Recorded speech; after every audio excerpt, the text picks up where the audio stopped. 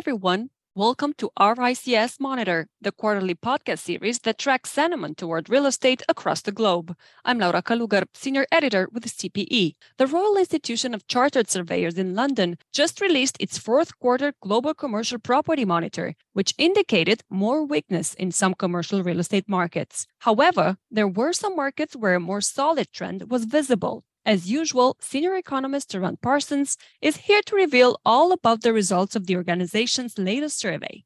Welcome back, Tarun. Hi, Laura. So we now have a full picture of the economy in 2022. How did the feedback you received in the last quarter of the year change compared to the previous one? What is the overall tone across your latest survey? Generally speaking, I would say the feedback turned a little bit a little more downbeat, came in a little weaker between the Q3 and the Q4 surveys. At the global level, our indicators tracking investment demand slipped deeper into negative territory, and I think this trend is being driven in part by the more challenging macroeconomic climate, high inflation, weak growth, etc. But more specifically, so credit conditions.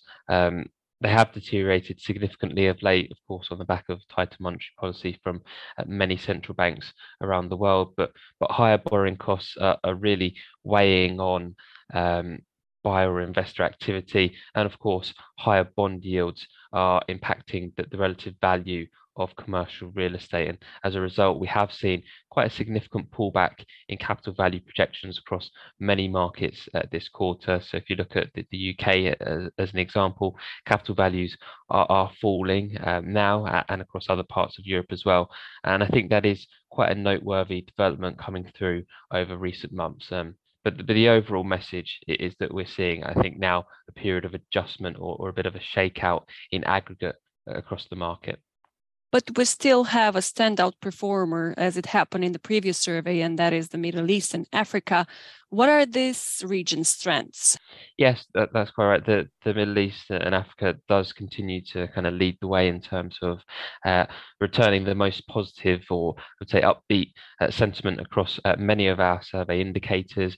A lot of it is simply down to the underlying economic picture at the moment. GDP growth in nations such as Saudi Arabia and the UAE has solid momentum, much different to the picture, say, in North America, Europe, parts of Asia Pacific.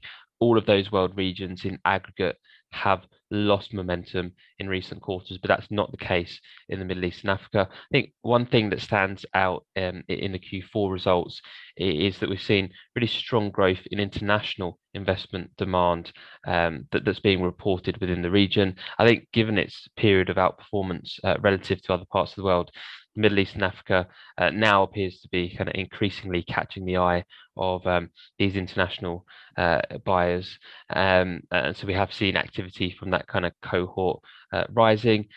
And then on the back of it, the outlook for capital values is also kind of firmly positive across most sectors over the next 12 months. And many of the broader trends seem to be running kind of counter or running against the weaker narrative that we see elsewhere across the world.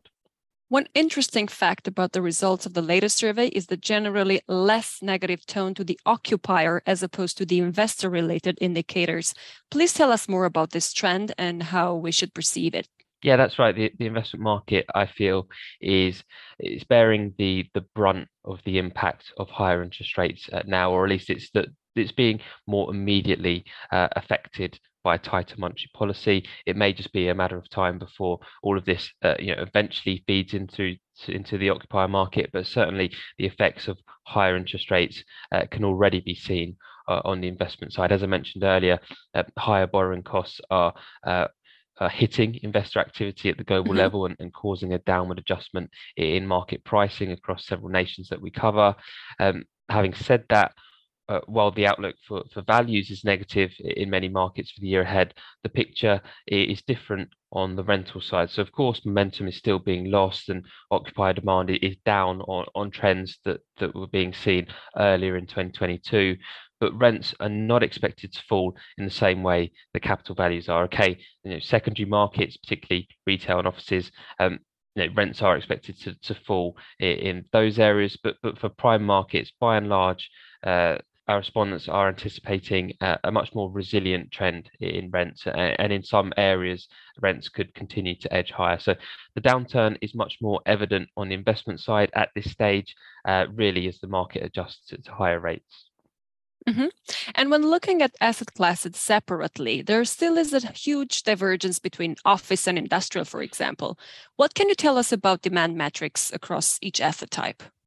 Yeah, so we still have that kind of general theme that's been in place for a while in terms of industrial outperforming quite comfortably the other two kind of traditional mainstream sectors in office and retail.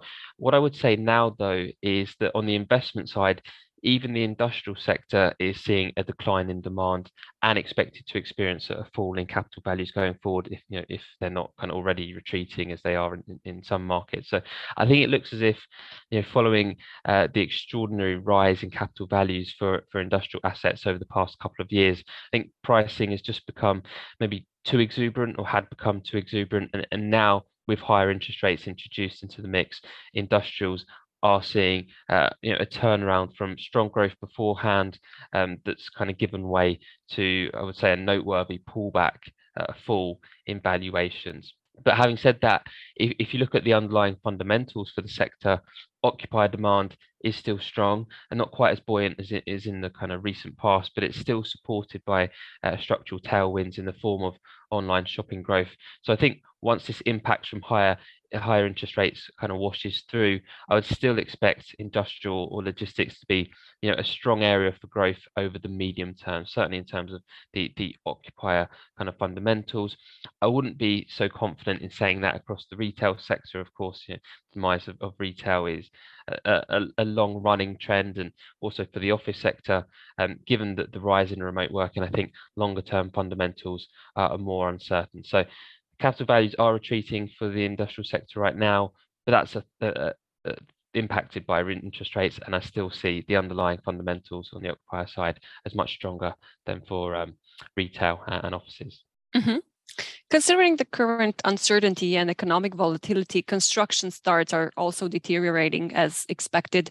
But besides more restrictive credit conditions, what other type of obstacles do developers need to overcome if they want to begin work on a new financially feasible project? Yeah, I think commercial real estate developers have several headwinds or challenges to contend with in the current climate, which explains the drop in activity. I think that the current environment is kind of hitting developers from two angles now, really. On the one hand, you have valuations falling quite sharply, and that's not the case everywhere, but many markets are seeing weaker pricing trends come through. So profitability is going to be knocked from that side of the equation, but also material prices for construction inputs continue to rise sharply. Even if the pace of inflation has most likely peaked, prices for materials remain high, and they're still moving in that upwards direction. So all of this is going to put significant pressure on profit margins, and I think with the economic outlook not so rosy in terms of expected changes in employment trends through to the end of this year, which could negatively impact kind of take up of new space. I think there are several reasons to be cautious when it comes to commercial real estate development right now, and that's without even mentioning credit availability or credit conditions as well. Mm-hmm. What does the feedback indicate about the proportion of respondents who view the real estate market to be in a downturn? And what does that mean for capital values and rents? Yeah, so it's still close to 2/3 of respondents across the globe that perceive their kind of local commercial real estate market to be in a downturn phase of the cycle. I think that that kind of view is even more prominent in Europe. So it's closer to 80% of respondents reporting conditions to be consistent with a downturn. So with that type of backdrop, obviously the outlook of capital values is very much negative, as I've discussed at the headline level, and indeed across kind of most sectors on average. Projections for rents are a little more mixed. Secondary subsectors may see rents fall, but prime space should prove more resilient over the next 12 months, in particular prime industrial space on the rental side. So when you're seeing those perceptions on the downturn, it is very much focused on what's happening to investor activity, I feel, at this stage.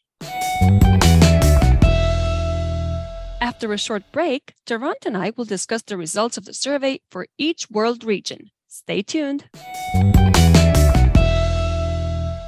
Hi, I'm Jessica Fior, Editor-in-Chief of Commercial Property Executive, and I'm here to spread the news about the premium content that you can receive in your inbox by subscribing to the CPE Daily newsletter. Our experienced writers regularly put together special reports on the hottest topics in the industry, and you can get all these expert insights for free. To sign up, visit commercialsearch.com/news today. Thank you. Now, let's look at the results for each world region. In APAC, there's still a mixed picture across different parts of the region. Tell us more about the highs and lows across this part of the world, please. Yeah, APAC still stands out as having the most varied feedback across different countries that we cover within the region. Certainly on the stronger end of the scale, Singapore and India displayed some very positive results, and they've emerged actually over the past few quarters as some of the strongest markets in terms of current momentum, actually not just within Asia Pacific, but also on a kind of wider global comparison. So demand from both occupiers and investors, that's still rising, that is rising across all sectors, and that's expected to translate into solid capital value and rental growth in the year ahead. Against the global narrative. But then on the flip side, you have the market in China still stuck in the middle of a downturn, I would say, with vacancies still rising and demand conditions still quite weak. So I think it will, of course, be interesting to watch the results from China going forward. Now the approach to COVID is it's changing. Less restrictions will be in place, and you would imagine economic activity will be boosted by that removal of restrictions. There's not too much in the way of a positive story to extract simply looking at the Q4 results, but I think there is the potential for confidence to improve going forward. And then, of course, any pickup in the Chinese economy would also carry positive or benefits for nations such as Australia due to trade links with China. So I think there are reasons to envisage something of an improvement across Asia Pacific over the course of 2023 of this year. In Europe, the results continue to signal a deteriorating market backdrop. Is this part of the world already in a downturn? You just said that a lot of your respondents view the market as being in a downturn. What do real estate investors and occupiers here say? Europe, I think, does appear to be the weakest region right now in terms of our feedback. I think that's been the picture over the last couple of quarters, and I think it's most likely to remain the case over the near term as well. So yeah, as I mentioned, nearly 80% of our respondents across Europe are reporting a downturn in the market. Areas such as the UK, Germany, France, essentially all of the larger commercial real estate markets in Europe are seeing a downward adjustment in capital values. I think the energy crisis has hit Europe particularly hard. The prospects for economic growth are not very strong right now. Plenty of commentators are forecasting a recession. Mix in higher interest rates. That there are several factors weighing on investor and occupier confidence right now. I would just add that on the kind of macro news front, the recent decline in wholesale gas prices and energy futures, that does look more encouraging. So there's the potential that this could lead to inflationary pressures cooling a little sooner than anticipated, although inflation is still very likely to remain well above target throughout this year. But if it does mean that, so if that does result in a lower peak for interest rates, if we see inflation cooling more quickly than anticipated, that could mean the fortunes of the commercial real estate sector begin to turn around before too long. So certainly forecasts for recessions in Europe are being scaled back, and it might be that for some nations they avoid falling into outright recessions altogether. But even so, I think growth is still going to remain kind of very tepid. But the point I'd make is that there are tentative signs that the broader economic outlook may not be quite as downcast as once envisaged, although it's still, I think, quite early to say that with total conviction. Significantly more upbeat feedback came from the Middle East and Africa, as we mentioned at the beginning of our conversation. Market conditions here seem to defy the rest of the world, with investment and occupier sentiment metrics remaining positive for the third consecutive quarter. Please tell us what to expect for this region in 2023.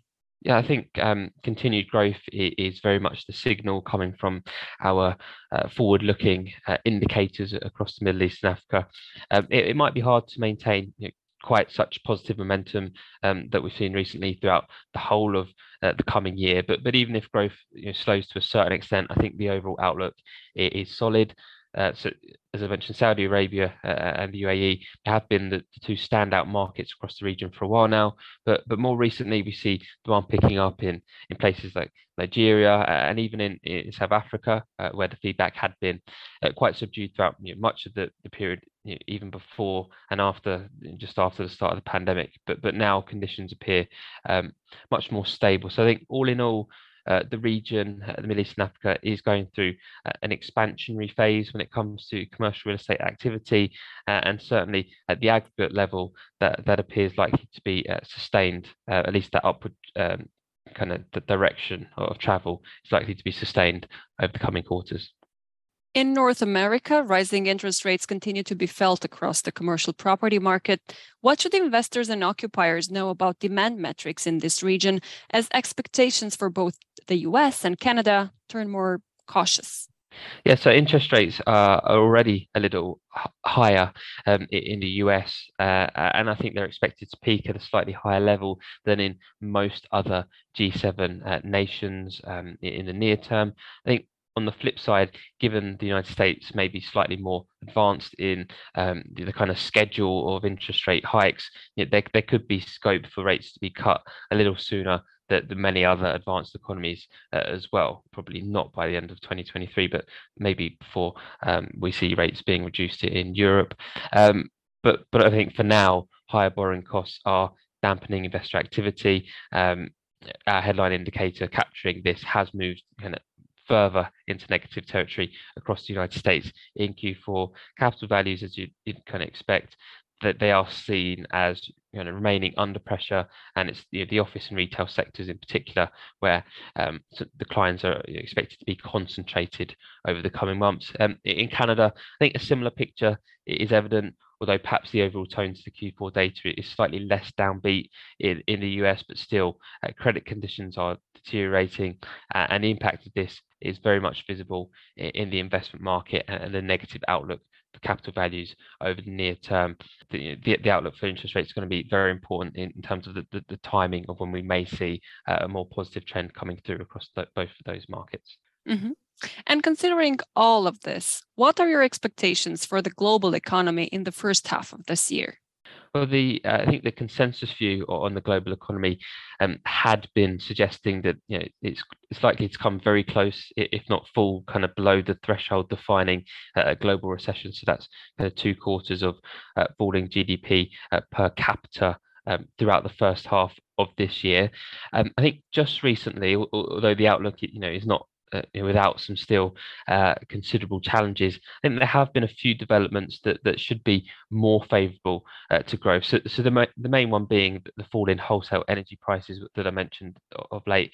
Mm-hmm. So that's not to say that the global economy won't fall into recession, but I think a less intense outlook for inflation should ease some of the burden on households' disposable incomes, and so that should kind of limit the scale of recessions, even if they aren't kind of totally avoided.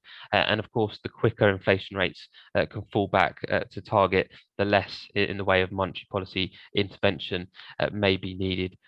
Further monetary policy intervention from here. So I think that recent drop in energy prices is probably the most welcome news we've received in a while regarding the global economy and the prospects for growth, even if the overall outlook for many economies, certainly the higher income nations, is still subdued for the year ahead. So really the point I'm making is that whereas forecasts were being kind of cut in a lot of cases, looking back over the past 6 months, I think now we're just seeing some more positive revisions to expectations coming through, which is more promising, without wanting to dismiss the still quite challenging outlook. Taran, thank you very much for sharing all these details. My pleasure.